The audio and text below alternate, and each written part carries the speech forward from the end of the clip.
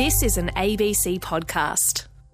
Haywire. Young regional Australians telling it like it is. Naomi Cobcroft, Gungahlin, ACT. I was in year 8 at a school disco.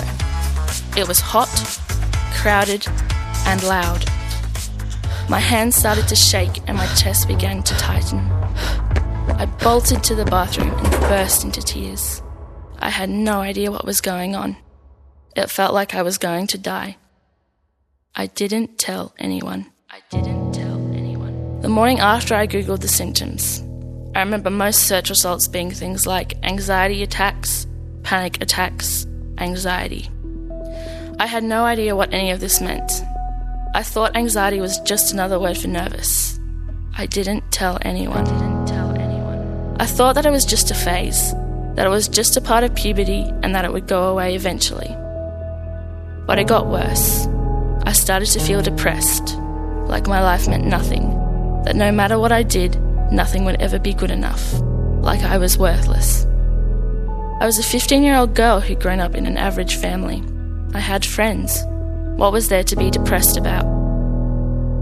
I remember being so scared of people thinking I was fat or ugly that I wouldn't leave the house. I felt like life wasn't worth living. I had so much pain and I started to self-harm. This continued for about 3 months until my mum saw my scars.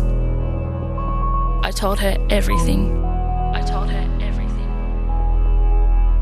I remember my mum, my dad, and my best friend each asking me to promise I would tell them the next time I was hurting.